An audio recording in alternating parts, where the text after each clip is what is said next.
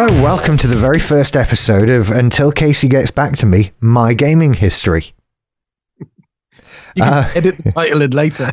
I got it though. It might well be My Gaming History, but here's the thing, it's not my gaming history. This week it's Boz's gaming history. Hello, Boz. And this is how it's going to be week after week. I will talk to various different people. Do you know what? I'm kind of thinking anybody, really. I don't care. This is just, I want to find out about people's gaming history and where they started and what they used and favorite games and all that kind of thing. So that's what we're here to talk about. So it'll probably be an interesting project because depending on how old people are will depend entirely their path, I think. That was actually going to be my first question is, you know, just for our audience, and because I'm never 100% sure of anybody's age, how old are you? I am exactly 40. Right. So you were born in 77? Yeah. Okay. So, and obviously you're from the UK, because I think that's going to play a major part in it as well. Yeah, it will. To be honest. So now we've established that then. So where do you remember the first time you played a computer game? Sort of. I think the thing is, I'm not sure if I played it or not, but I remember when I fell in love with computer games. And it was when my mother remarried and I was a little git all day. She then went on honeymoon and I went to stay with my... We talked about them on Movie News the other day, the family in Wales for a couple of weeks. Yeah, that was interesting. Anyway, but we stopped at a motorway services on the M4 and they had the original Star Wars cabinet Death Star run game. Yes. The line drawn. And I know I played it later in life, but at that age, I can't remember if I actually watched somebody play it or they let me have a go. Not sure. But that was where it all started. So I was very much a an arcade gamer initially. Right. Until my stepdad then brought home this system. And I've gone and got it out of the loft. Because I couldn't remember what it was called. Okay. And I've never heard anybody talk about it on any of these nostalgia things anywhere. Mm-hmm. And it is actually called an Acetronic MPU 2000. Have you ever heard of that? No. So sorry, the Acetronic. The Acetronic MPU 2000. Here you go. Okay, let's have a look from oldcomputers.com. Has an on-off switch, load program, game select, and start buttons. The aerial cable is hardwired into it, and it has two analog joystick controls, which actually really smooth still. I've lost the little screw-in bits, but the mechanism's still there. Then it has two like red fire buttons at the top, and then like a full number keypad below it, because it had like maths games and word games, and there's one called Code Breaker, and it used to have little overlays that went over the buttons, so that all those buttons are black. They're completely unlabeled. Yeah. And depending on the game came with the transfers. Quite like the Intellivision thing, or ColecoVision. Similar setup. Oh, I see. Right, okay. I've just found a page about these. So the Acetronic MPU 2000 was released in 1979 by Acetronic, only in the UK. And technically compatible with the Intertron VC4000 software. Yeah. Okay. However, the cartridge slots and cartridges were different for each machine, so you couldn't take an Acetronic cart and plug it straight into the Intertron machine. So, okay, the Intertron VC4000 was a different thing altogether. Okay. I've got one here called Laser Attack, which I actually remember fondly, and it says suitable for Acetronic Radofin Princetronic microprocessor systems, and that's copyright 1982, made in Hong Kong. Gosh, this is I have never seen this, never heard of it, nothing. We're looking at something Atari 2600 sort of level of computing here. Pretty much, yeah. But this is where it started. This is gosh, look at it, Space Invaders. It's almost quite like the Philips G7000, but again, a totally different machine. Well, my sister was ace at Space Invaders, and the thing I got recently, which I'm sure we'll get to later, I got her to play it just to see if the same thing happened, because she would hold the remote and she would do the whole leaning left fully with her entire body and right to avoid bombs. Absolutely hilarious to watch. Yeah, Alison does that. It's so these wonderful. Cartridges, they have game modes on them. So explain that button. But so on the front of the cartridge on this laser attack, you've got 5 levels basically. So you've got laser attack, level 2, level 3, laser attack ace, and then laser attack cadet. I don't remember that at all. Well, this is where they just have, it's basically the same game, but with slightly different rules or whatever. And it all had to be activated with the hardware button, I suppose, back in the day. Yeah. Again, the Atari was similar. This thing's incredible looking. Oh, Shooting Gallery, I remember this one. I think there's no screenshots on the boxes either. Not like today. Oh, let me see what the graphics are like. It's like, no, you just go by the artwork on the front and buy it. Well, then it was amazing that there were graphics.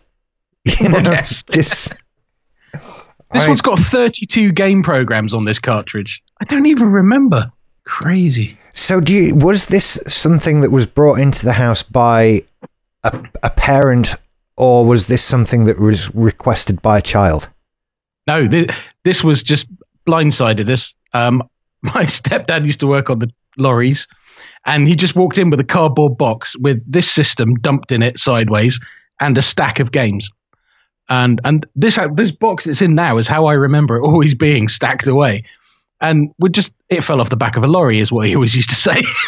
Right, fair enough. I've got no idea where he bought it, how he got hold of it. All I remember is the original one broke, and then he managed to get his hands on another one quite easily. But beyond that, I have no idea. But I played it for years. Gosh. See, I think another thing that I'd be interested to find out about people is whether that first system was that a child asking for a toy, or was that a parent who wanted that thing anyway? And luckily I have a child and can justify it. Because I think that's what happened to me. You know, I didn't ask for computer games when I was a toddler. I had no idea what they were, but my dad did, and he wanted them. So there you go. I think that was it. And I think that will vary from person to person as well. Actually, I saw my first Nintendo Switch this morning, and I said, "Oh, Gold Dust, you got one?" She goes, "Well, yeah, that's one of them. But after we bought that for my kid, my husband liked it so much he went out and bought one as well." Yeah, they're a sort of one each kind of thing. That's where they've been very clever with it. But yeah, so where did you go after this then? So after there's 2 stories running always, because all my childhood holidays, because my parents didn't have a lot of money when I was a kid, so we did camping and in the UK, and very often it was nice to go to the seaside. My dad loved sunbathing, so it was always somewhere like that. So there were piers and there were arcades. Oh yeah. And I can pretty much remember each holiday by what game I was obsessed with on that holiday. For example, one holiday we went to Felixstowe, and at Felixstowe they had Rolling Thunder on the pier, which I don't know if you remember, was a really tall, gangly dude with a gun, and basically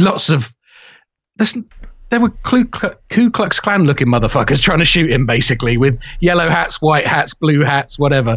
And you would run out of bullets really fast. There were like doors you could run in and charge up. And then yeah. If you got far enough, then you go and you get like a submachine gun. Yeah. And it had really funky music. Loved that game. I feel like that's actually just recently been redone as a sort of, I think because it's a Namco game. And they've just put out sort of a Namco arcade game pack for the Switch, and I think that might be in it.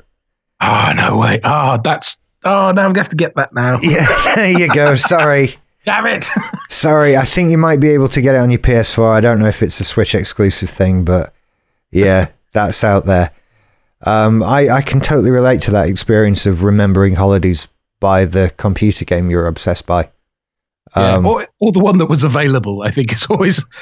Well, yeah, there's always a couple. I mean, I seem to remember when we used to go, the couple of times we went to Mallorca, there'd be arcades there, and Afterburner was one for a year. Oh, yeah. And Operation Wolf, because that had a machine gun on it. It did. I remember losing lots of money to Operation Wolf. In fact, I went to a scout camp and my mum gave me so much money for the week or the 2 weeks we were there. And by the end of the first motorway services stop, I had about £3 left. I've done that as well. This is amazing.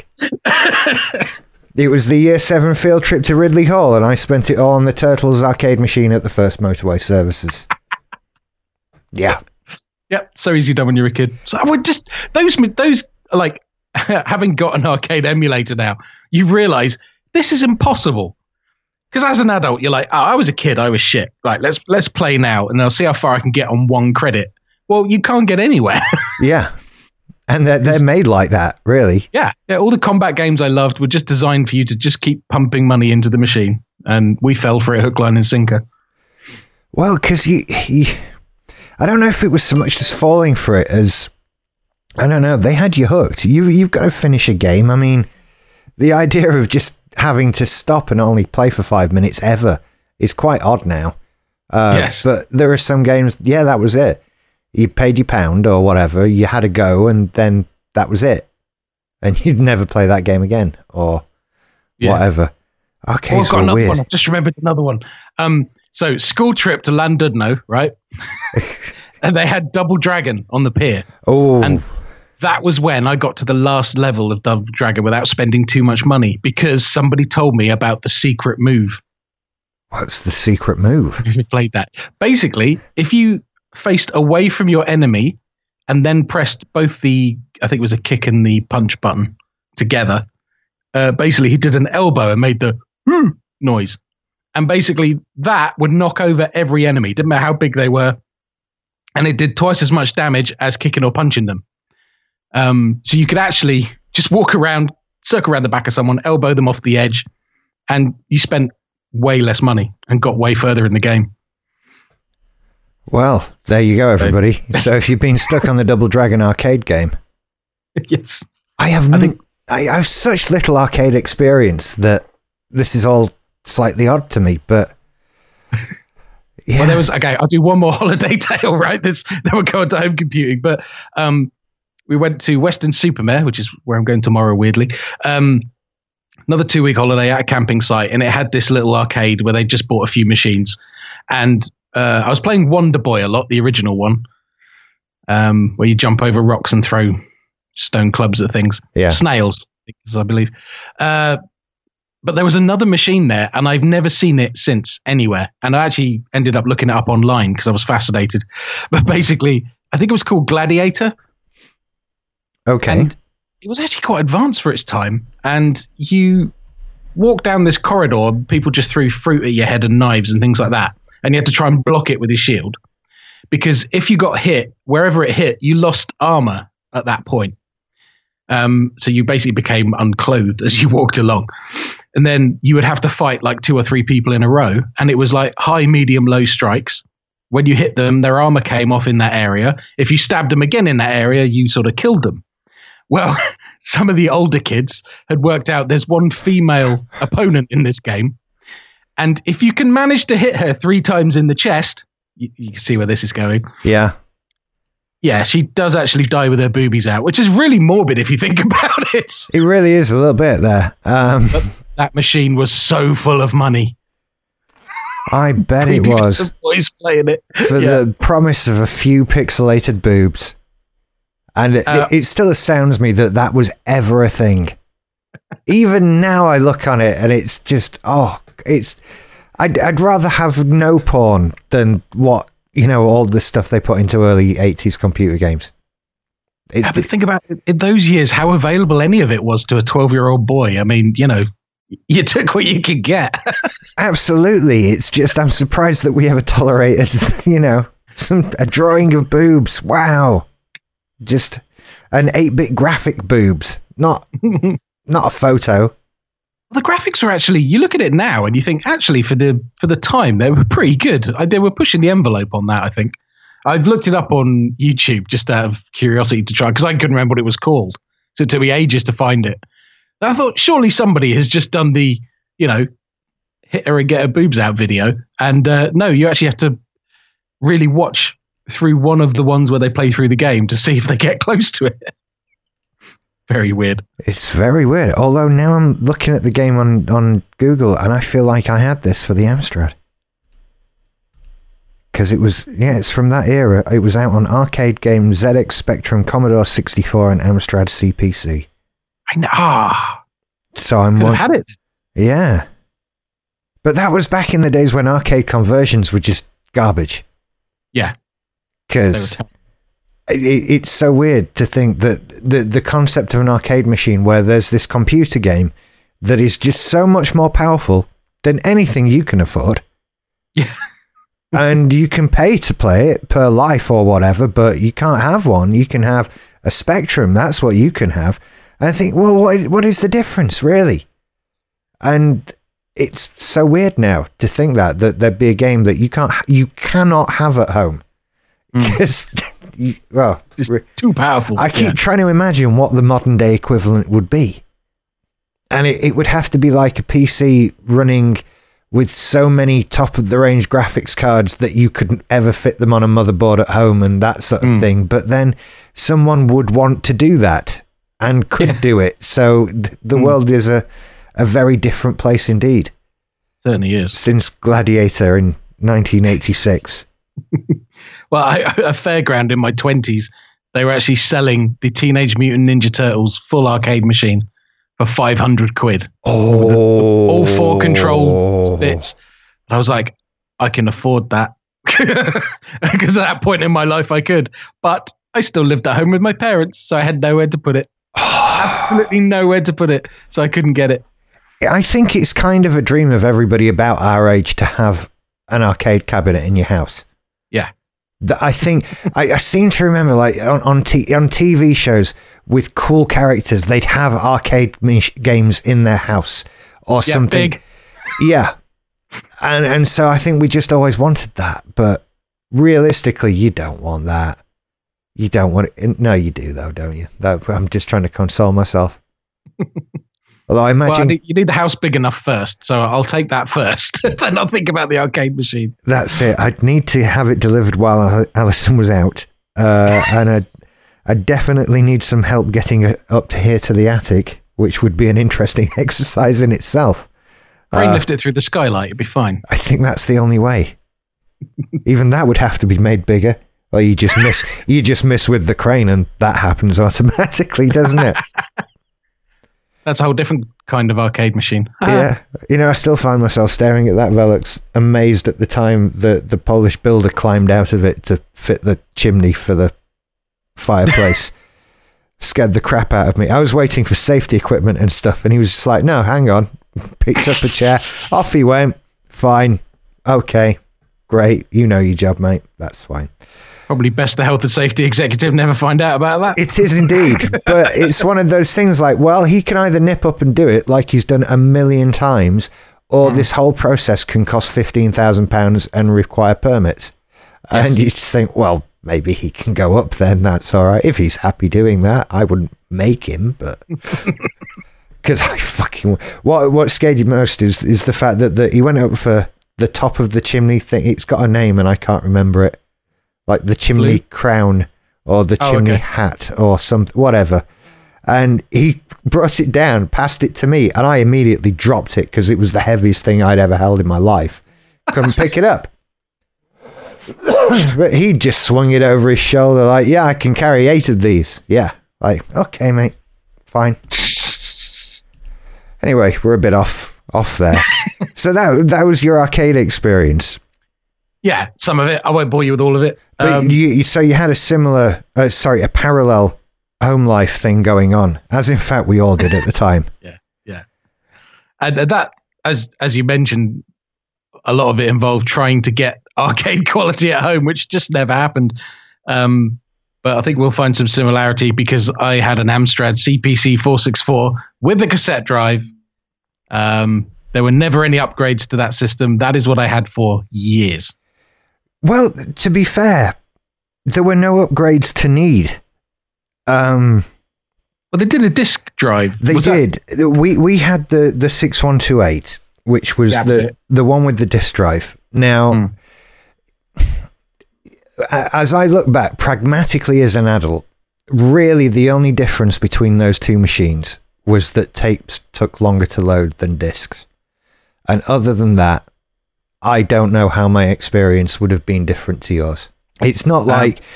I understand that the 464 had 64K of memory and the 6128 had 128K of memory. But I don't know how that manifested itself in a real-world example. You know, we looked at the same games. Yeah, because the games had to load completely into memory or they wouldn't run. Exactly. And so no one ever made a game over 64, did they? So. Yeah, basically that was it. Why would you make the game that cuts off half the user base? And so it just never happened. There was never an incompatibility problem. It was just a matter of time. And I know that people complain about tapes being dodgy to load, which a lot of times they were. But I would actually say that 464 was... Because a lot of my friends had those as well. I never saw 464 really have the same problems with its internal tape deck that we had with an external one. Oh, interesting. It just didn't compare. It was... You could trust that thing to load tapes so much. I seem to remember we'd have a thing... If we bought a tape game and couldn't get it to load on our 6128, before deciding the tape was broken, I'd try it on my mate's 464. Which would usually load the tapes. So, you know, that's what actually half the memory gets you games that work. So I think you know. I think they did wear out after a while. And there are two great injustices in my childhood that have lodged themselves in my traumatic memory where I was accused of things I didn't do. Right. And one of them involved the Amstrad. So there was this really cool little... It was, I suppose now it would be like a comic shop or a, sort of place where kids go and play Magic the Gathering and that kind of thing. It was like a very early version of that. Okay. And I loved this shop and they sold all the cassette games. And I went and bought a game. I went home. It wouldn't load. So I was like, oh shit. So I tried everything. Wouldn't load. Couldn't get it to do it. So I took it back. I said, I think there's something wrong with this. And he said, okay, well, he gave me another copy of the same game. So I went back. It wouldn't load. Went back. I said, no, I think it's I don't know if it was a batch or whatever. He says, well, okay, take a different game. So I took a different game. That wouldn't load either. I went back and he just had this, the friendly guy I saw all the time when I was buying games had gone. And he was just like, I'm not giving you any more games. What? I think you're copying them. Oh. I said, how do you copy them? Like, I'd never thought it was as simple as taking your tape-to-tape dubbing Ghetto Blaster thing and just copying the tape. Never even entered my mind for a second. Of course, after he fucking accused me of it and I hadn't done it, I started copying games. You bastard. Of course you did, I felt guilty about something I hadn't done for weeks after that. Because that had never happened to me as a child. Like, no one had ever accused me of something I hadn't done. I remember we used to take tape games back all the time. And there'd just be ones that you'd take back 5-6 times before you got one that worked. And I think it's just the nature of cassette tapes. It turns out all I needed to do was buy a head cleaner. There you go. The tape, ran it through, everything worked perfectly. And you could have just said that. The trouble with it was, I think you're playing a sound in order to get computer data from it. And if that sound is even remotely imperfect, you get incorrect computer data and you get corruptions and crashes and all sorts of things. That's fine for an album. If there's a slight imperceptible audible change to you as a person, you can live with that. But for a computer, it fucks it up. And if they've replicated like Chinese, that, isn't it? Yeah. Get the intonation wrong, you've just offended somebody. Exactly. And so if there's just, you can just imagine down at the replication place, someone just bumps into the machine while it's doing the first run And that's it. Every copy of that game has this little squiggle on it that fucks it up. Of course, when every other game up to that point has worked, but I didn't have the analytical brain to think, well, let's load a game I know works that I've had for ages. So I think, well, the difference is I think you and I are of the age that we've lived through the great IBM PC compatible period, which I think probably taught people our age to be more astute at problem solving and fixing computers than anything before. So once you hang on, I'm getting ahead. We can't not talk about the Amstrad. What were some of your favorite Amstrad games? Because honestly, it felt like we had that thing for decades, even though obviously we didn't. But you know, as a kid, that was the computer of my childhood. Yeah. So what are your memories of it? Well, picking the highlights, obviously you've got the Amstrad set that came with it. They got played quite a lot. So Roland in the Caves and the Fruit Machine one, where all of the fruit rollers were listed in the inlay cover, so you could always get a jackpot. My mum used to play that for hours. The Hampton Court Maze. There were so many. Harrier Attack is probably the most famous out of the Amsoft games. Yeah. Amsoft, that was it. I think they were. I believe this was part of. Yeah, they were wholly owned subsidiary of Amstrad, basically set up to make some games for the damn thing. Basically, just make some games. I don't care. Just go. And in 1984, 85, and a little bit in 86, they sort of shat out some well-known sort of games. Like Harrier Attack, Oh Mummy. Oh Mummy, yes. Oh, that was all about the music, wasn't it? You could sing it now, couldn't you, Rich? You could. And so many, all the Roland games, there's loads of them.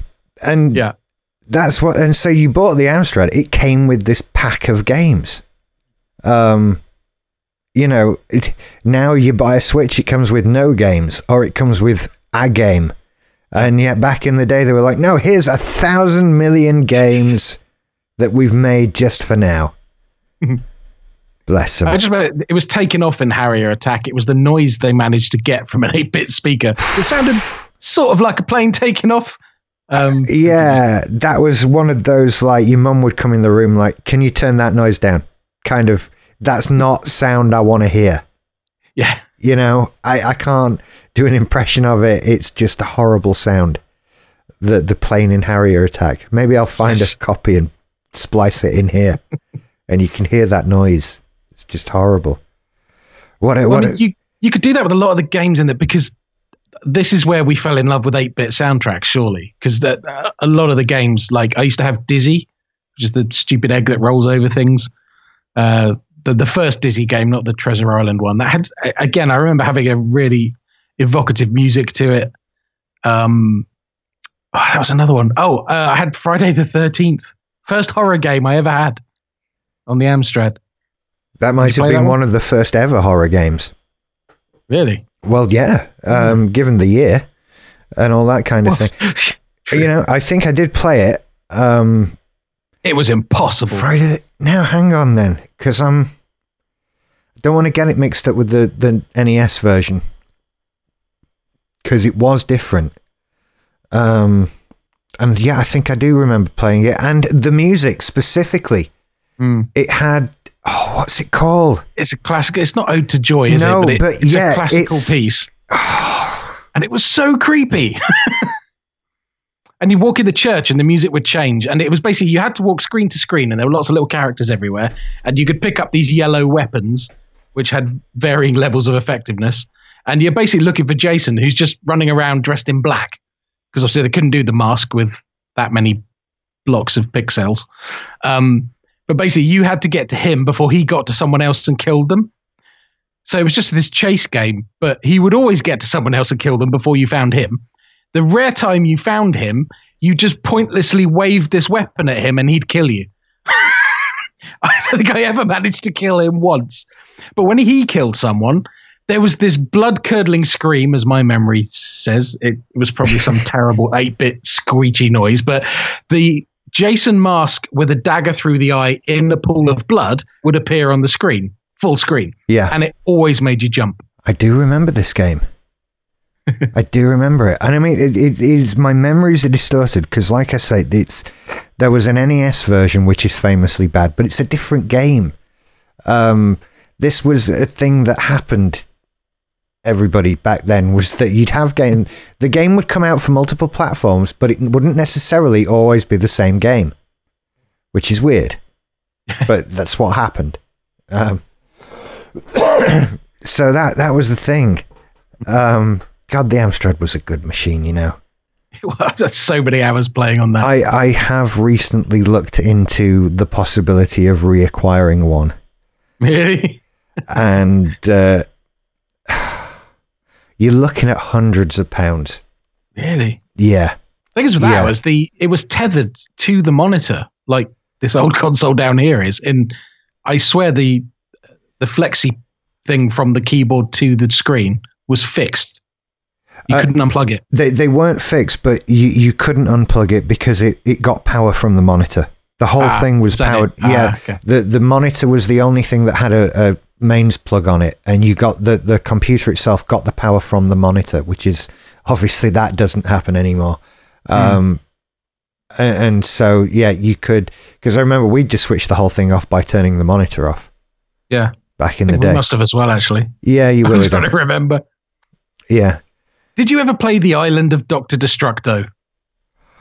Oh, the Island of Dr. Let's have a look at this. I know that name. I would love to get hold of an emulated version of that because I have such fond memories. Basically, each level is a ship at the bottom, and you are a fly plane, and you can only fly in circles, left and right. God, yes. Planes, they would fly along and go, and then turn into junk, fall, and knock a hole in the ship. And you had to get like 4 holes in the same place, and it would spring a leak. Get 4 leaks, the ship sinks, end of level. Yeah, I've played this game. I am very familiar with this game, absolutely. I'd totally forgotten about this. It's fantastic. See, this is why I wanted to do this podcast. This is because I can remember stuff like that, because, yeah, absolutely. The Island of Dr. Destructo. I feel like that was a slightly 87, which would kind of make it a later one, but it's still 30 years ago, which is depressing. By Bulldog Games. They used to make a lot. Yeah, I'm just actually bringing up their list of... Oh, they made BMX Simulator, which is one of my other favourite games. I thought that was Codemasters. Oh, was it? Yeah, it might have been actually. Yes, that was Codemasters. I remember now. Yeah, so now I have to play The Island of Dr. Destructo. You just pedal around BMX Simulator. The only noise was the pedaling. So it was... Yes. That was it. But you could play it 2-player and race each other, which was quite unusual. See, I seem to remember the Amstrad actually had really good sound on it. Like I feel like it had better sound than the consoles at the time and that sort of thing. I remember it being such a bigger, fuller sound. You see, the way they were ranked, because obviously all your friends have different systems, but the way I always saw the home systems at the time were the ZX Spectrum at the bottom, then you had the Amstrad in the middle, and then the best was the Commodore 64. And we all wanted the Commodore 64, but it was that much more expensive. And that just seemed to have slightly better graphics and slightly better gameplay. But it was always I couldn't stand the Spectrums because they didn't have the full color palette. Spectrums were awful.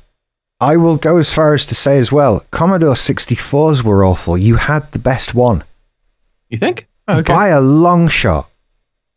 I mean, honestly, go back now, look on YouTube, compare some Commodore 64 graphics to Amstrad graphics. They're very pale and washed out. It's not as good at all. The Amstrad was far more technically capable, although for some reason it was the 3rd best selling of the 3. Was it? Yeah. Interesting. To me, it was the best selling. That was the one that my group of friends had. but I think that would vary from school system to school system sort of thing, But yeah, the Amstrad was by far the best. I will sing the praises of that machine forever. See, I only had 2 other friends who had a home computer at that time. Right. No one else had one. It did begin as a sort of, quite a rare thing to have. Mm. And I think kind of you either got into it because your parents, generally your dad was into it at that time, or because it was seen as an educational thing. Mm. I think there were a lot of parents who bought computers for the home thinking, I'll get the kid this, and then they'll become a genius. And yes. You think, now, I think you're missing some steps in that process, but at least they've got a computer. Okay, so... but you must have, at some point, got the magazine, can't remember what it was called, where it had... Type in these 6 pages of code and you'll have a game at the end of it that you can't save and you will lose when you turn off the computer. The instruction book to the Amstrad had games in code. Oh, it did, didn't it? Yes. I remember that instruction book being literally biblically thick. It was enormous. And now I don't think an instruction book came with my MacBook Pro. Certainly not one with pages of code in.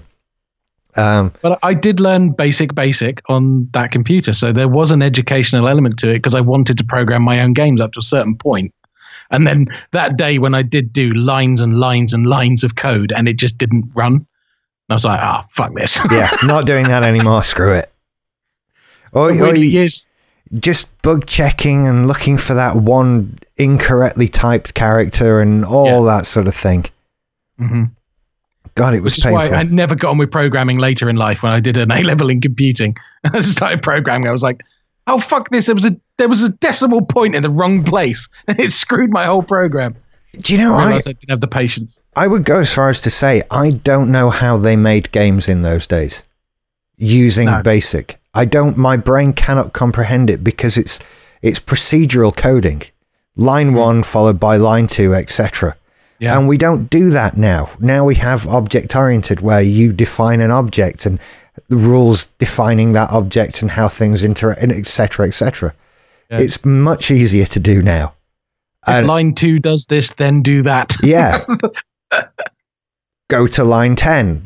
It was a long choose your own adventure game, a program in the 80s. That was how it worked. But yeah, I don't know how they made that be games. I really don't. Especially not. I think. Go ahead. I would say I think learning that actually, it wasn't really a promotion. But when I got my first job, it was at an electronics company. I used to test circuit boards and stuff and mill around on the shop floor. And I decided I wanted to stay on and work longer after my A-levels. And I ended up writing. We were learning Pascal during our A-level, and obviously that's very like BASIC, really. And I can get my head around that because it's words. Yeah. And so I wrote this little program, made it an exe file that would basically run if I put it in the autoexec file of the PC. And the most vital testing unit on April Fool's Day, I called my manager over and I said, "There's something wrong with this computer. It's not working." He went, "What?" So I did a Control-Alt-Delete, booted the thing up, and it just came up, system error, system will shut down in T-10 seconds, and it counted down 10, 9, 8, and then it says reinstall operating system, and just started shooting pages and pages and pages of it up the screen. And I knew he wasn't computer literate, really. And he went, "Oh, fuck. Oh, no. Oh, what are we going to do?" And then after about 10 screens, I'd programmed it to change to April Fool, April Fool, April Fool, April Fool. He chased me around the factory with a pair of pliers. Brilliant. But about a few weeks later, they said, "Oh, we've considered your request to stay on. We're actually going to move you up into the drawing office." And I started doing stuff like circuit board design and things like that. Spectacular. Can't help but think the two things are slightly related, but yeah.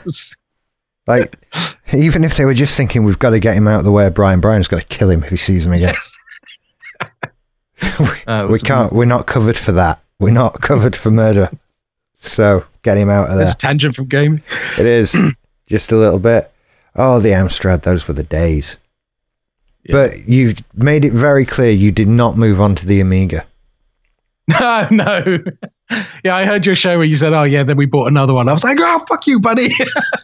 No, because it was the thing I wanted most in my life. My friend Gavin had one, and I used to go to his house as much as possible. And like, it was just a highlight of my week to be able to play anything on his Amiga. I loved a game called Lords of Chaos, which was based on it was an Amstrad and Spectrum game called Chaos, which is like wizards casting spells. Yeah. And then you send them at each other. And then Lords of Chaos was like the next generation of it. And I loved it. There was a game called Turbo we used to play. Yeah, loads of stuff. But yeah, back home we couldn't really make that jump. But then on the other hand, my other friend, his dad worked at IBM. He ended up with an 086. An 086. An 086. That was the entry level processing speed. Then obviously we went 286, 486, and then Pentium. Yeah. So it was always this, and that got me into PC gaming, like entry level. And we used to play Mech Warrior on that, the original one. I think you've ever come across that one. I have. Yeah. When we first used to play it, you get to the point where you had a heavy mech, which were the slowest ones, and they had 2 long-range lasers, and they'd be like, attack this base, kill the mechs next to it, take the loot. Okay, fine. So we would accelerate our mech to maximum speed, walking towards his base. Then we'd go and make toast, tea and coffee, because each step, the processor speed was so slow. It used to take 10, 15 minutes for it to walk across the battlefield to engage the enemy. And it was so slow, you would just line the reticle up on the enemy's head. And then the second your long-range lasers came into play, you just fired them both and blew its head off. Years later, I played it on like a 386. I'm like, it's too fast. I just got absolutely hammered, blown to pieces. I think we actually got that game free with our Voodoo 3DFX card. Oh, right. Or something back in the day. Like the first time we got a graphics card, you know, because that wasn't a thing. I remember it had 8 megabytes of memory. That was the fantasy. Mech Warrior 2. It might have been, I don't know. Well, Mech Warrior 2 was different because it came with actually a music disc. So you'd load the game, and then you put a CD-ROM in with the music on.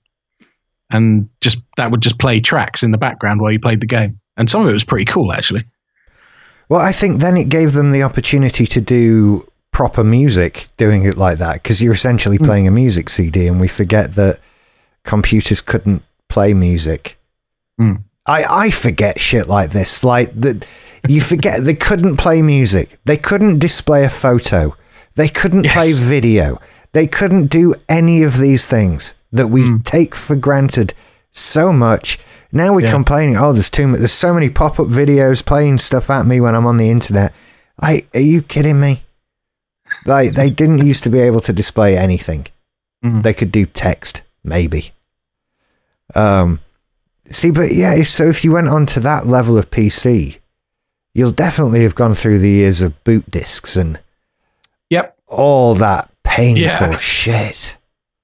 We played Indiana Jones and the Last Crusade, and it was one of those LucasArts games. So it was like very text-based and problem-solving.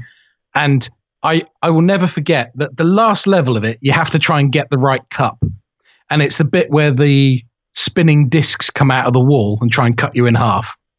And the sequence to cross that room, you literally had to click on one of 4 pixels in the right place, and then click somewhere else on the other side of the screen, again in exactly the right place. Right. Or it just didn't work. You died. So the amount of repetitions it would have taken to learn exactly where to click, it was just evil. But they were great little games, similar to like Monkey Island, stuff like that in format. Oh, yeah. And another one we used to play was Ski or Die, which was just a crazy winter sports simulator type game where you'd go down like the black run of a mountain in a inflatable ring or have a snowball fight. Or that was a lot of fun as well. Oh, I remember this one. I don't think I think this would have been related to Skate or Die. It probably was, actually. So because if you can do a skateboarding game, you can do a snowboarding game. That's just a little bit of a graphics change. That is, but yeah, then again, there might have been quite a few or die games. You know, like do this or die. Okay, okay, just chill. You know, but that was a 1990 game. See, I think the Amiga sort of straggled the 8-bit and the PC era, which is why it's a very almost uniquely British thing. It's not uniquely British, but I think it was by far bigger than anywhere else. Yeah. But yeah, I don't know that you really missed anything if you went on to PC. Well, it was a long time, so I missed that window basically by going to my friend's house and playing theirs. So that was how I bridged that gap. And PCs, it took a while, and it was when I could get like an old busted one from someone because they'd upgraded. So I was actually pretty good at building PCs pretty early on because I just cobbled together what I could get my hands on. I'll never forget that excitement of putting in a new card and just go, wow, look at that. Yeah, I bloody love all that stuff. And I am so glad that we got to learn that, you know, because to kids now, a PC is a sealed box. An iPad is most definitely a sealed box. You don't get to know how it works. But a PC back in 1994, God. Well, it just had, if you didn't have a tower, I mean, my first one was actually a flat desktop one, but it had 2 buttons either side. You just pushed it and flipped the lid open because you used to have to get into them so often, didn't you? There was no screws to undo. They went on to towers and stuff. I'm trying to think what the gaming bridge really was. Yeah, what I was trying to play with those early systems. It could have been anything. I mean, I found it amazing that they ever ran anything. And for me, that was the beginning of the period of games becoming potentially a pain in the arse, even more so than the tape that wouldn't load, that sort of thing. I mean, talk about honestly, the term boot disk just fills me with sort of frustration and anger and rage. You know, in the movie Apollo 13, when they've got Gary Sinise in the simulator trying to work out the correct order to turn everything back on so they don't burn up on re-entry. You sit watching that thinking, yeah, a 15-year-old kid from 1994 would have had that solved like that. Because you are just, what are you doing? You're building a Windows boot disk for Apollo 13. Yeah. Because if you want to play Worms, you can't load your mouse driver first. Worms, of course. You can't do that. You've got to wait and load the graphics driver first. You can maybe load the mouse driver later, but there's a procedure here. And you just do that for every game. I remember when you had to type a command to load Windows. Yeah. I think that was 3.1 when it would boot into DOS. And if you wanted Windows, you typed in Windows. Yeah. Enter. That would have been my first PC. Yeah. Yeah, that was it. And then, of course, after that, we end up in like the real Frankenstein era of the PCs and the LAN party at your mate's house where your monitor's perched on top of your tower, wobbling. You've got the keyboard wobbling just in front of that on the tower. And then you've got like a stool next to you. So you've got somewhere to put your mouse. And you're all linked up with Ethernet cables and just trying to blow the shit out of each other. So much fun. I never got to do that, you know. Oh, that's a shame. And we got more, I think we got more sort of friendly play with the Amiga than the PC, because when PCs came along, it became, like you say, that you've got your tower, you've got your monitor, you've got all these separate bits. It's a much less portable system than anything that had come before. And on top of that, it was also a much more family-oriented thing in that Dad's work was on it, Mum's work was on it, my sister wanted to go on it on her programs. I had my, and so the idea of taking it anywhere as my thing, that had gone out the window. Yeah, I had an Amiga 600 in my bedroom, but beyond that, the PC was that was never mine. I'm guessing that's the difference in that at that point it was my PC. I'd been pissing around with computers for so long. They probably had one downstairs, or in fact, I'm thinking my family weren't that computer bothered anyway, so maybe they just didn't care that I'd appropriated the PC. But a lot of it I'd paid for myself, and I mean, it's about the age where some of us were driving, had to be, because how the hell did we move them around otherwise? Yeah. But I love playing Doom 2. One of my favorite moments in gaming on a LAN party was Duke Nukem 3D. When I discovered the pipe bombs and the security cameras. I just ran in, laced the room with pipe bombs, and then hid at the side, waited for somebody to run past, and then just hit the button. Ah, joyous. I forgot you could do that. I only got away with it once. Wonderful they took me game. out after that. Yeah. Wonderful game. I wish they'd redo it without redoing it too much. Mm-hmm. If Duke Nukem Forever was a travesty. I was so disappointed and angry. Yeah. The game that took, God, how long was it? Well over a decade, I think. Yes. Yeah. It was just vaporware for so long. And then when it finally came, surprisingly, it was rubbish. The gameplay, the gameplay was unforgivable.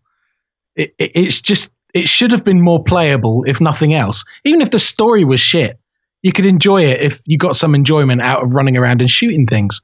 But the mechanics were terrible. I never finished it. No, I never did. Quit and never went back. I think better things came along as well that were a bit more, I don't want to say gritty, because you can't really say Duke Nukem 3D wasn't, gritty. Yes. But things like Quake came along and that sort of thing, and Quake 2, and it got really serious then. And then we got into graphics cards and 3D effects and all that kind of thing. And I think games like Duke Nukem 3D sort of just paled in comparison a bit. So I'm thinking where the PC thing tailed off, where it got to the point where I couldn't keep up with minimum system specifications required, and I couldn't keep investing in keeping up. And at some point, to be honest, it was probably when I started riding motorcycles, and all my money went to that for quite a lot of years. But before that happened, I think the last sort of games I remember playing on PC were like Jedi Academy, Jedi Outcast 2. I love those. But then after that, I bought the PlayStation 1, which had just been released. See, I think the same thing happened to me around the same time, but it took me until the Xbox to move over. Right. The PlayStation 1, I wasn't quite ready yet, I think. But yeah, they were huge. They were. To say the least. The thing with the PlayStation 1, if you had one, it was just like, oh, you've got a PlayStation. And I don't remember, it came with that load disc that you could load up this load disc thing, choose like a graphics program, then put a music CD in it, and it would play like weird graphic-y, line-y things in time with the music, animated with the music. So basically every party we ever went to was bring your PlayStation, and everyone just wanted to play CDs in your PlayStation and have the funky psychedelic stuff on the TV. That was still happening at my student house in Wakefield in 2001. Brilliant. Seriously, the music player in the living room was the PlayStation plugged into the TV. And it was Tristan's PlayStation. It was quite a few years old, so you had to turn it upside down to get it to run discs. Oh, they had, laser head cleaners were a thing with those. They were quite susceptible to fluff, I think. Oh, yeah, they got jammed up like nobody's business, but they would wear out. And yet, oddly, if you turned them upside down, and I found out years later, this is a thing, that a recognized thing to do with the PS1 was just flip it over. Works just fine. Nice. No one, I've not found an explanation. I've just found that it's what people did, similar to blowing in your NES cartridges. We all just did it. You don't know why, but you did it. It made things work. As a gamer, fluff is your enemy. It always was. Absolutely. Still is. Don't like fluff. What were your great gaming memories of the PlayStation then? Well, it came with Tekken, and I love Tekken, and Yoshimitsu was my favorite character, so I used to play that a lot. Wipeout, Abe's Odyssey, which was just gloriously weird. I don't think I've sunk a lot of hours into that, but I thought it was quite funky. Wonderful game. That was the Follow Me. And yes. Oh, that was a great game. A puzzle-solving platformer. And I think they've recently remastered it. I think. Oh, they keep doing this. I know, it just gets us every time. Part of me thinks, oh, that's so lazy. And then another part of my brain goes, yeah, but how much? Okay, here you go. It's just how you go. I'm just looking at the console generation. The PlayStation was part of this, officially 5th generation. Wow. And so that's on board with the N64, the Atari Jaguar. I missed one. Oh, you missed one? I had a Sega Master System. Oh, right. That takes us right back to 3rd generation. Yeah, that must have been... that was pre-PC. Yeah. But post-Amstrad. So I'd have had the two at the same time. Yeah, because it was 1985 the Master System came out. So, yeah. And I had Sonic, Alex Kidd in Shinobi World. I don't remember having a lot of games for it, to be honest. Do you know, I don't think people did. And I think that's why I never got one. I think that was the argument my parents made. Or no, that's not quite right. That was the opinion my dad held. Because again, this is stuff I eventually ended up enjoying and wanting. But in the early 80s, it's all determined by the 30-something guy in the house with the wage and that sort of thing. Yes. If he wants to play it, okay, great. If he doesn't, then you've got to convince him that you should have something, and that's a different set of rules. But the games on consoles were far more expensive than Amstrad games. You'll remember you used to get what they called pocket money games, $2.99, $3.99 cassette games for Amstrad. And there were no £4 games for the Master System or any other console. No. I think it's used to nick them off my mate Russell, because his parents had quite a lot. It was his dad who had the 086 computer before any of us, so they were a bit better off. So I used to try and borrow games from him. R-Type I remember playing. He also had Space Harrier. Do you remember that from the arcades? I do. And they had like a VR headset. Or 3D goggles. That was it. Yeah, the Master System had a 3D goggle setup. He had those. Wow. Yeah, I've never seen those in the wild. I've never had a go, but I've seen YouTube videos of them. And that was the thing it had. Definitely. So sorry, I missed that one out entirely. I forgot about that. And I seem to remember a Mega Drive kicking around, but I don't think it was mine. I think it was my brother-in-law's. I played one whenever I could. And of course, for Nintendo, I skipped Nintendo because I went the Master System route. But my friend Bob, who incidentally designed the logo for Little Pot of Horrors, we used to go to his house every lunchtime, and he had the Super Nintendo. Right. So it was Street Fighter 2 every lunchtime. Yeah. For as long as I can remember. It was just what we did. I have a feeling that for many kids, that as much as we talk about the Mario games and all the stuff that was out on the SNES, but for many kids, it might as well have just been a Street Fighter 2 turbo machine. That it did that. That's all it needed to do. Just play Street Fighter over and over again. And I think this was about the time when FIFA games became a thing. I seem to remember my first FIFA game that I played was FIFA 96 on the Mega Drive. Interesting. That's my memory of it. I'm not saying that's the first FIFA game. I'd look that up, but that was the first one I played. And I think then again but then there was always a football game, wasn't there? And I think it would have been the only one I remember loving was Sensible Soccer on the Amiga. Yeah, I sunk hours into that. Yeah, me and my mate Ralph used to play a lot. I hate football. So do I. I love playing it on computer games. Oh, do you have this too? Where you? Completely. I love sports games. I hate all sport. Yes.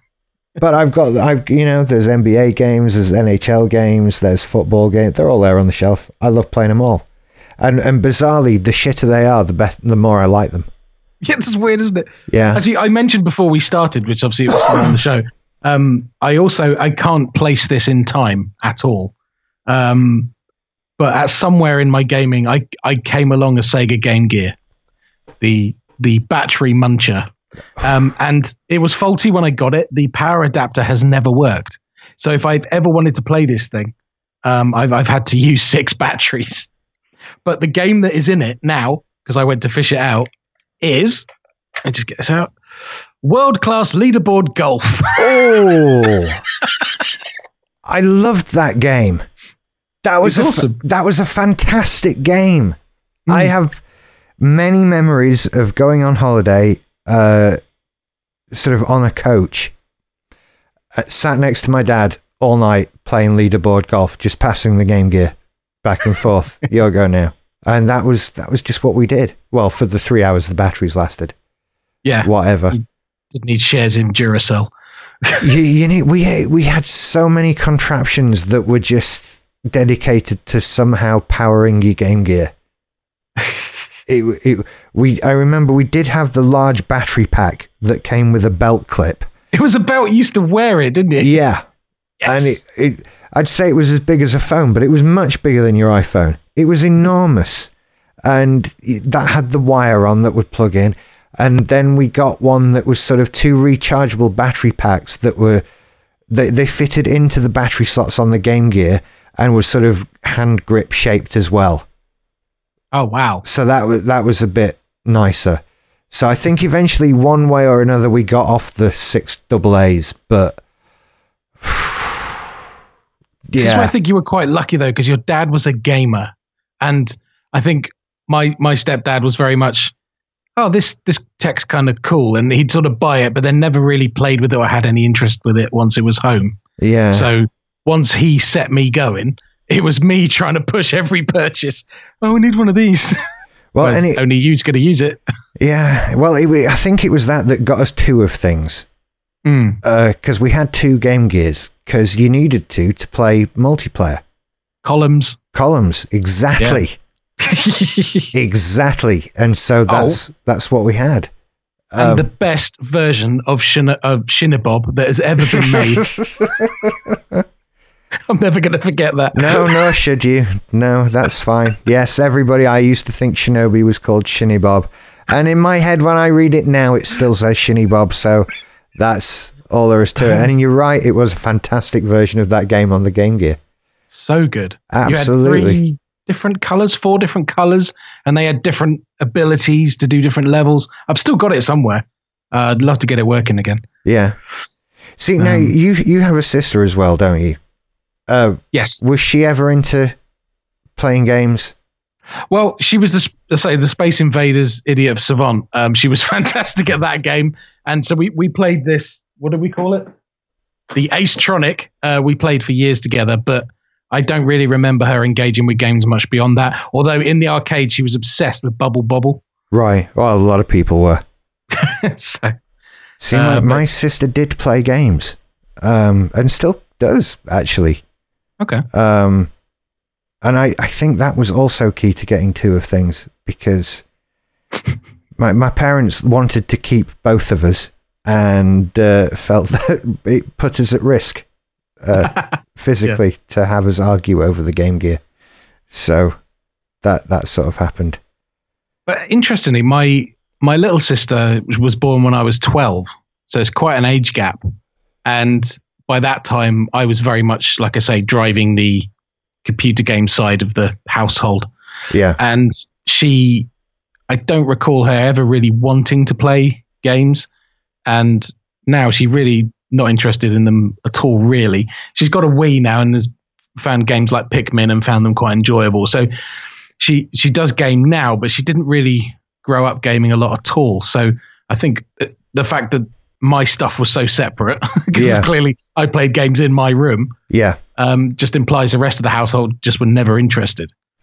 So she never picked up on it. And people didn't need to be interested. It didn't really get into your life until sort of the internet came along. And I think even for a lot of people, it took till the iPhone and smartphones came along for them to get into technology. Yeah. And, if in the 80s, if you didn't want to use a computer for anything, you didn't have to. There was no sort of, you must go online to do X, Y, and Z. Like, you couldn't. You didn't. It was just ludicrous. So people didn't have computers. So this is what I say now, is that I feel being 40, I'm exactly computer game age, in that if you look at when this thing came out, pretty much 2 years after I was born, and it was probably one of the first in-home console type systems. Gaming has grown up with me. And, there's a reason now most games you buy on the PS4 or Xbox are 18 rated, adult themes, because they're for us, the kids who grew up. We just wanted the next and the best, and it was a symbiotic thing, really. Absolutely. I've gotten off your actual gaming history from the PlayStation. Sorry, yeah, because I missed the Game Gear, I missed the Master System. Yeah, so PlayStation 1, then PlayStation 2, which I loved. Games like PsyOps. If you ever played that was fantastic. I haven't, but hang on, let me write these down, because as my listeners will know, I have recently acquired my first PlayStation 2. And I hadn't heard that. Yeah, a bit behind on things. Do you know about my gaming thing here? You don't know. There was a GameCube, and then some games, and some Alice and I rolls, and then lots of other things started to arrive, Buzz, and lots of other things came, and I'm sat behind behind me right now is one less thing that I've just knocked. Oh shit! There's water pouring out of that onto a multi-plug adapter. Hang on. Oh shit! I've just caused the end of the world. Okay, right. You're still there. I'm still here. Yeah, it's not one that my computer's plugged into. So, okay, that'll probably be fine. I won't tell you. Oh, God. Right, yeah, I've made a right mess. So right behind me is a GameCube, a Wii, an Xbox 360, a PlayStation 2, Raspberry Pi, which is, of course, running a NES, SNES, Mega Drive, Master System, Game Gear, Game Boy Advance, Game Boy Color, etc. So I'm pretty much set up now to play any game on any platform. Amazing. I'm missing a Wii U and a PS3, and I have my eye on those, and maybe even a Dreamcast if I'm honest. Nice. So yeah, I've recently acquired my first ever PS2, and I'm just piling up games for it because they're so cheap now. Yeah. So any suggestions? I'm definitely looking for them. I, of course, have an N64 in the other room with GoldenEye. I picked that up way later as a sort of a retro thing, so it's not really part of my history. Although, sorry, my brain. Okay, so PlayStation 1, the pinnacle game for me on that was Final Fantasy VII. And at that point, I was starting to travel a lot with work. Right. And the beauty of it was I had a lot of time on my own, bored as shit, in hotels. I was covering Ireland. I was sort of working here 2 weeks, there 2 weeks, driving around, hotels every night, no one to talk to. So it was just plug the PlayStation in and play several hours of Final Fantasy VII. And at that point, I was starting to earn quite well. So I was like, something a bit more. And I remember I was in Dunleary and I was a bit bored, hadn't got enough games with me. Thought, I got to go down the road, find a game shop. Went into town, walked in, and I walked out with an N64, 2 controllers, Firefox, GoldenEye. I just stocked up on everything. This happens sometimes. I've tried explaining that to Alison, and she's having none of it, but I knew you'd understand. So where were we? PS2. Yeah, you were giving me PS2 game tips. Yeah, do you know, I'm racking my brains now about PS2 because PsyOps is the one I really enjoyed most recently. There was another one, Time Splitters. Time Splitters was a game. Hell of a lot of fun. Because you'll be running along and then like another version of you turns up and hands you something. And then obviously later in the game, that's you. It's really cleverly put together, but it's the main character. He's sort of he's like a cross between Max Headroom and Duke Nukem and something else funny. He's just really sarcastic. And you just jump through time periods, so your weapons are different. That is one I would love to get on a modern platform, actually, because I never finished it. I just remember it being tons of fun. I played Time Splitters 2 most of all, because that was it was a great multiplayer game. And multiplayer. Certainly Time Splitters 2 was. I don't know about Time Splitters that you're referring to. But we played that for hours at uni. Just that, and shout out to my friend Tom, who never ever beat me. Much to his chagrin, that was back in the day when I'd be woken up like, come on, we're playing. It's today. I'm going to beat you today. It's not, Tom. It's not, and it's early. Come on then. So you're like the equivalent of my friend Gavin. He is some people are just born with an ability to understand and play music just naturally. Yeah, absolutely. He's the gamer version of that. Any game he sat down, just like, I completed that. And he was unassailable at everything I ever played him at. It was so fucking annoying. Actually, it was him that had the Amiga. So there you go. And he actually does, I think before the Twitch stuff really kicked off and stuff, he was doing like gaming vlogs or watch him play. But yeah, annoyingly talented at computer games. It's something that has come to me as I've gotten older, that you sort of, once you've played a lot of computer games and you've been through a lot of experiences, things do tend to get not necessarily easier, but more predictable, and they make more sense to you because your brain is wired for that way of thinking. Yes, but your dexterity doesn't get better than it naturally is. And that's true. I'll give you an example, right? Do you remember, in Time Crisis, the arcade cabinet came out with a push button to duck? Yeah. And alongside that, they brought out Point Blank, which was the same gun top slider thing, a pink one and a blue one. And it was like shoot balloons, shoot little piranhas. Loved that game. Yeah. Well, some of those levels were how many things can you shoot in this many seconds? He, just with his trigger finger on that gun, could make it go like a fucking machine gun. To this day, I have no idea how he did it. What I had to do was hold it in my left hand and then with my right finger, flick it in and out as fast as I could. But I couldn't hold the gun and do the same thing. Yeah, that was my technique as well. You couldn't fire it like it was a gun and still do it. No, you had to. You're absolutely right. I'd do it and hold the gun in your left hand, work the trigger with your right hand, and just blast away. Point Blank. God, I forgot about that one. But he'd have beaten both of us just holding it like a normal gun. That was a good sort of pre-movie game at the cinema. I think. Yes.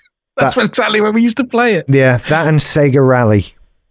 Yes. I've played a lot of Sega Rally at the Warner Brothers Cinema in Doncaster. That was what you did before the film came on. Got your pick and mix and played Sega Rally.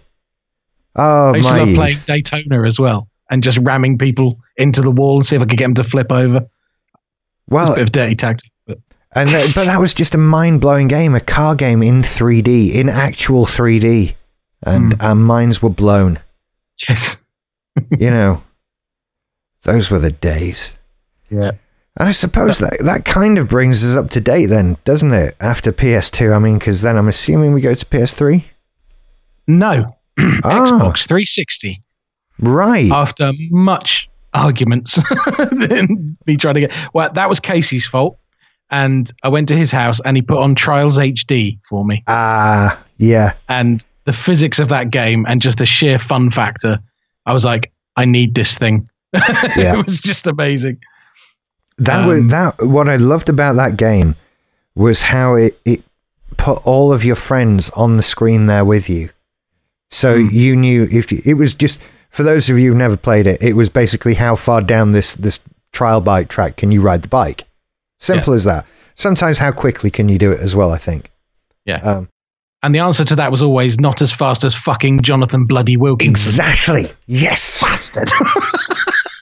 Taunting you always. If you'd gone another 10 yards, you'd have gone as far as Jonathan Wilkinson. Well, fuck him. Screaming at your TV at Jonathan Wilkinson at 2 a.m. I could have made it up that slope. Damn it. But the Xbox 360 brought back multiplayer for me because I hadn't played anything for years. And I did get, only a couple of times, but I did get the joy of playing Halo with Stu Perry. And that was a hell of a lot of fun. So I thought the Xbox 360 was the best one of that generation. It's what I went with, and I think it did think, did it outsell the PS3 in the end? Imagine so. I feel like it did. I mean, all I know is I'm sitting here in my recording room, and I've got the black slimline new version of the Xbox 360, because I just needed more disk space because I had so many games for it. I still play it when I can. Part of that is because I'm a massive fan of Mass Effect. I'm on my second playthrough on the 360. I'm playing Andromeda on the PS4. And also I love Gears of War, and I'm gutted because I made the jump back to PlayStation because I didn't like the Xbone when it came out. And then, of course, Gears of War, Microsoft exclusive. So I can't play the most recent game. If it's any consolation, it is just that game. There are very few exclusives on the Xbox, much to the distress of Microsoft. It's in a lot of trouble, that console. Yeah. Surprisingly so after the Xbox 360, which I'm looking at the figures now. It did technically outsell the PS3, but not to a degree that Sony should be upset. No, because they had to sell 2 to every person because they all died. Yeah, 83.7 million for the 360 and 80 million for the PS3. So fuck it. There's nothing in that really. But it's just a shame when you go back to the previous generation where the Xbox sold 24 million and the PS2 sold 155 million. Jeez. Which is just... Well, that's why it's the biggest selling console of all time. I think it pulled a lot of people into gaming. Not surprised. And the selection of games was great. You even had Max Payne on that, although I first played Max Payne on the PC. That was a game that sort of revolutionized things for me. Yeah. But I do get that frustration being a PC gamer for so many years with first-person shooters and then having to use a hand controller. I'm shit. It's why I don't play multiplayer now. Because I can't aim for toffee. Give me a keyboard and a mouse. I'm better. I'm still not good, but I'm better. Well, this is the eternal argument of console shoot-'em-up gamers when they keep saying... I've heard it said to Microsoft so many times, when are you going to let us play with the PC gamers? And their response is, you don't want that. No, you really don't. You don't want that. I know you think you're pretty good, but you don't want that. Trust us. We've tried. You don't want that. I mean, strafing around a target and just beaning it in the head with every bullet. I mean, that was basically what we did for years. Yeah. And then you get on a console and you're like, I just shot everything but the target. Yeah, joypads are great, but not for that. In that, no. You're better off playing against other people also using joypads. Well, you know what we have missed? What's that? Probably the thing that spurred this idea. I did get the Wii, of course. Oh, the Wii. Yeah. Yes. Lots of people got the Wii. Yeah, and I've listened to you be not so kind to the Wii for many years, and I've always found myself pretty much on the other side of the fence with it. I've been so wrong about the Wii. Oh, right. So wrong. I mean, I want to hear you say to me what it is you've got to say, but I think I'm going to agree with you. That's the only warning. I don't think there's discussion here. I think I'm just going to say absolutely. But you go for it. Well, I mean, it was when I first got it, the Wii Sports was a revelation with the controllers, the tennis, the blah, blah, blah. I mean, when I remember playing the boxing version on my birthday and I did it properly, like fully boxing. I know I then found out you could just do a little flick to each side to do hooks and things like that. Yeah. But I actually went right to the top and I beat the top guy and I was sweating. It was a proper workout. But I loved the tennis game on it and all that kind of stuff. But then I was really excited for what else this controller could do. And we waited for that Red Steel game to come out with a samurai sword and it was fucking terrible. Mario Kart came out. It was Mario Kart. It's always good. Bought the steering wheels for it and everything. But I think the game that made me love the Wii, and in fact, I think we talk about this in either episode 1 or 2 of Here Goes Nothing. This is how far back this goes. Was the what was the Jedi game? Jedi Outcast? Possibly. No. Bear with me. No, not. I will search for Wii Jedi on CEX and see what Force. People are shouting at their iPods now. Oh, God, it was called. I'm still got a Star Killer in, who's the guy from the Mist film. and all that kind of stuff. Not Jedi Outcast. That wasn't on the Wii. No, I think it's Force Unleashed. Force Unleashed. That's it. Right. Does that have like? Oh yeah, there it is. Force Unleashed and Force Unleashed 2 as well. Yes, I never got that. I don't think they released that on the Wii. I had that on the 360, and I didn't like it because I didn't have the Wii controls. They're both on the Wii. Okay, I need to find that then, because I've still got my Wii. It's in Spain, but I've kept it. Right. Yeah, it's £2.50 on CEX. Excellent. I'll pick that up. So the thing I liked is I've always wanted this wavy sword game to work. They brought out one for the Kinect on the Xbox. I bought the Kinect. Terrible again. Mm-hmm. Somebody needs to create me a sword fighting game that makes me feel like I'm sword fighting. No one's mastered it yet, but this is the closest. In that, the right-hand controller waves the sword vertically, horizontally, whatever. And you feel like you're cutting down bad guys. And then your force powers are on your nunchuck in your left hand. But when you power up to a certain point, you can finish the game and then restart the game again with all of your powers at the level they're at. Because you can't max up in one game unless you're really obsessive. Okay. So I think I'm on my third playthrough. And it's so much fun, like level 1 and 2. You just walk into the room, electrocute him, grab him, throw him across the wall, pick up that big box, slam it into his head. But my favorite move in it is one where you basically you hold the two remotes together in the middle, hold like 4 buttons down, and your character like sucks in all this force, and this swirl starts around him, and any movable object around you starts flying around you, be that stormtroopers, boxes, whatever. And then with your controllers, you do this pushing motion out to left and right, like you're pushing your hands out and going rah with the force, and everything just goes flying. And it's that interaction that I've been looking for years with computer games. And that game is the closest they've ever got me to it. And I'll always love it for that. Fair enough. Fair enough. I've put it in my basket. It's fun. It is fun. And it's a good story as well, actually. It's Vader sending you out and you're hunting Jedis and stuff like that. And it's very Star Wars universe. It's very, very well done, being a LucasArts game.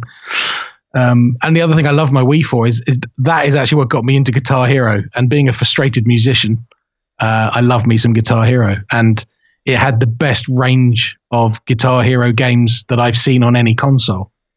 Because they did Warriors of Rock and Guitar Hero 1, 2, and 3. And just the tracks you could get. So many tracks I love. I've now got the new version for the PS4, which actually is better buttons wise. It's more like playing a guitar, but it's way harder. Right. But it just doesn't have, it's not enough metal. I don't think it was Guitar Hero 3 has the devil went down to Georgia, was looking for a soul to steal. That's like your duel with the devil at the end. Yeah. And that has the metal by Tenacious D, Raining Blood by Slayer. It's got one of the best lists of songs. So I still have all my plastic guitars and Guitar Hero games. Oh, Metallica, Guitar Hero Metallica. That came out on the Wii as well. Guitar Hero Metallica, yeah. I think they eventually did a Billy Joel add-on as well. What for Metallica? No, for Guitar Hero. Oh, okay. I think they did. The story, it was because of a joke on The Office where you had Michael Scott who liked Billy Joel, and one night Jim jokes about inviting him over to play Guitar Hero, and to entice him further pretends that it's the Billy Joel edition. Billy Joel apparently sees this joke, picks up the phone right away, calls his agent and says, "Why isn't there a Billy Joel version of Guitar Hero? Do it now." Nice. And now you can buy Billy Joel tracks for Guitar Hero because of that joke on The Office. Brilliant. There you go. But as a Metallica fan, I don't know that you'll have much. I don't think there's much crossover in the two fan bases there. Well, I like I'll go walking in the middle of it, whatever song that is. River of Dreams, yeah. River Dreams, that one, yes. There you go. I'll play that. I don't remember there being any guitar in it, but I'll... No, certainly not like you'd find in Metallica, really, which of course is very guitar heavy. Well, nerdy fact, the Guitar Hero Metallica game is responsible for people being able to hear Justice for All the way it should have always been, because they'd lost Cliff Burton, their bassist, and Jason Newsted joined the band. And they, for some reason, when they mastered that album, just mixed the bass right out of it. You can't hear what he's doing. Right. But because of the way Guitar Hero works, in that you can, if you're playing the bass, it has to lift the bass in the mix so you can hear if you're doing it right. Yeah. People started extracting those tracks from the game, remixing it and putting it out on YouTube. So you can hear the tracks from And Justice for All played perfectly, but with the bass higher in the mix. And Brilliant. it's actually really cool. Oh, very good. I like that. But no, Casey would be proud of me for that. Well, I think that probably does bring us to the end of your gaming history. Pretty much. I mean, there will be gaps. There was one other thing I was going to mention, which isn't really in the normal pantheon, but those little LCD handheld games that Tiger had games. for a while. Yeah, bad things. Bad things. Well, my sister had one which was, it had two screens, and it was a little chef, and he had to run across, grab plates, and stack the plates up on the side before they smashed on the floor, and there were little mouses running around to try and trip you up. And it was just LCD images on this game, but it was massively addictive. Ah, the 80s. But yeah, that was it. Thank you for... Now I just rage quit a lot. That's where gaming's got me to now. That's the downside with the Switch, you know, don't throw the controller. Don't do that. See, Resident Evil 7 is the opening part of that game is fantastic. I would love to play it in VR. That's the next step I wish I could afford, is a VR headset. I wish I could afford it, only in that I'd like to have enough money that I didn't care how much I'd spent on it. Yeah. It needs to get cheaper or better for me. Well, I don't know about better because I haven't used one yet, but cheaper definitely. But as I said with Outcast, that's the gaming experience I've always been looking for. Yeah. So like move controllers in the hands, a thing on my face, and I can look around and things can scare the shit out of me. Resident Evil 7 I was really enjoying, and that was basically the prologue. Then it gets into the game proper and it becomes a completely Resident Evil game. So your frustration needing ribbons to save the game, it's the same with ammo. There's never enough ammo. Then you need this key and you can't get through this door. And I got to a bit in the game, it's just so difficult. And I've tried twice. And the controls are so unresponsive because you're kind of stumbling around with all these camera moves. And I'm just like, fuck off. Why won't you die? And I just rage quit every time. So, yeah, I'm a frustrated gamer in that I love computer games, but I'm a bit shit at it. And that's a constant frustration. Well, as long as you're having fun, that's the main thing, isn't it? It is, very much, yes. And I will continue to do so. Exactly. It sounds like you're definitely having fun. Yeah. Which is awesome. So thank you for sharing your gaming history. Thank you for letting me just go on. It's been great. That was lots of fun. I'm now looking forward to others of these. It should be good. Hopefully. I'll probably be texting you for like the next 3 days and, this game, you want this game? Because it'll come to me tonight when I'm trying to sleep. You can guarantee it. Well, don't think of too many. I've just ordered a full basket's worth on CEX while we've been talking. So I've got PsyOps and Star Wars Force Unleashed coming for the Wii and all that sort of thing. And it's just what I look forward to some of these reviews you're doing. So that would be awesome. I've got a whole load of stuff planned. I mean, we're on some of it as we speak, so this is... This is just some of it, but I'm trying to get some more video stuff done. It's coming along. I'm still working out how to do video stuff. It's like, I know, but it's not as simple and straightforward as I want it to be. But I ordered a big LED panel earlier tonight, so I'm looking forward to seeing how that will help things tomorrow. Oh, cool. Actually, it's a kitchen light, but you can put a plug on it, and it's stupidly bright.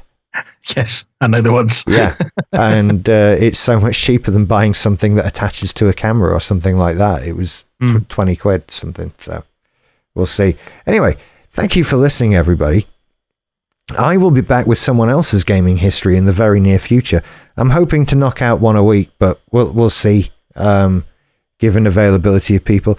If you'd like to get in touch and, If you want to come on the show and share your gaming history over Skype, yeah, why the heck not? Let's do it. Let's have everybody who wants to come on the show come on the show. I'm totally fine with that. So please feel free to get in touch. My email address is richardsmith@simplysyndicated.com. You can just let me know or go on Facebook, something. There's loads of stuff. You know how this all works now anyway. So thank you for listening. I'll be back another time. Until then, bye-bye. Bye.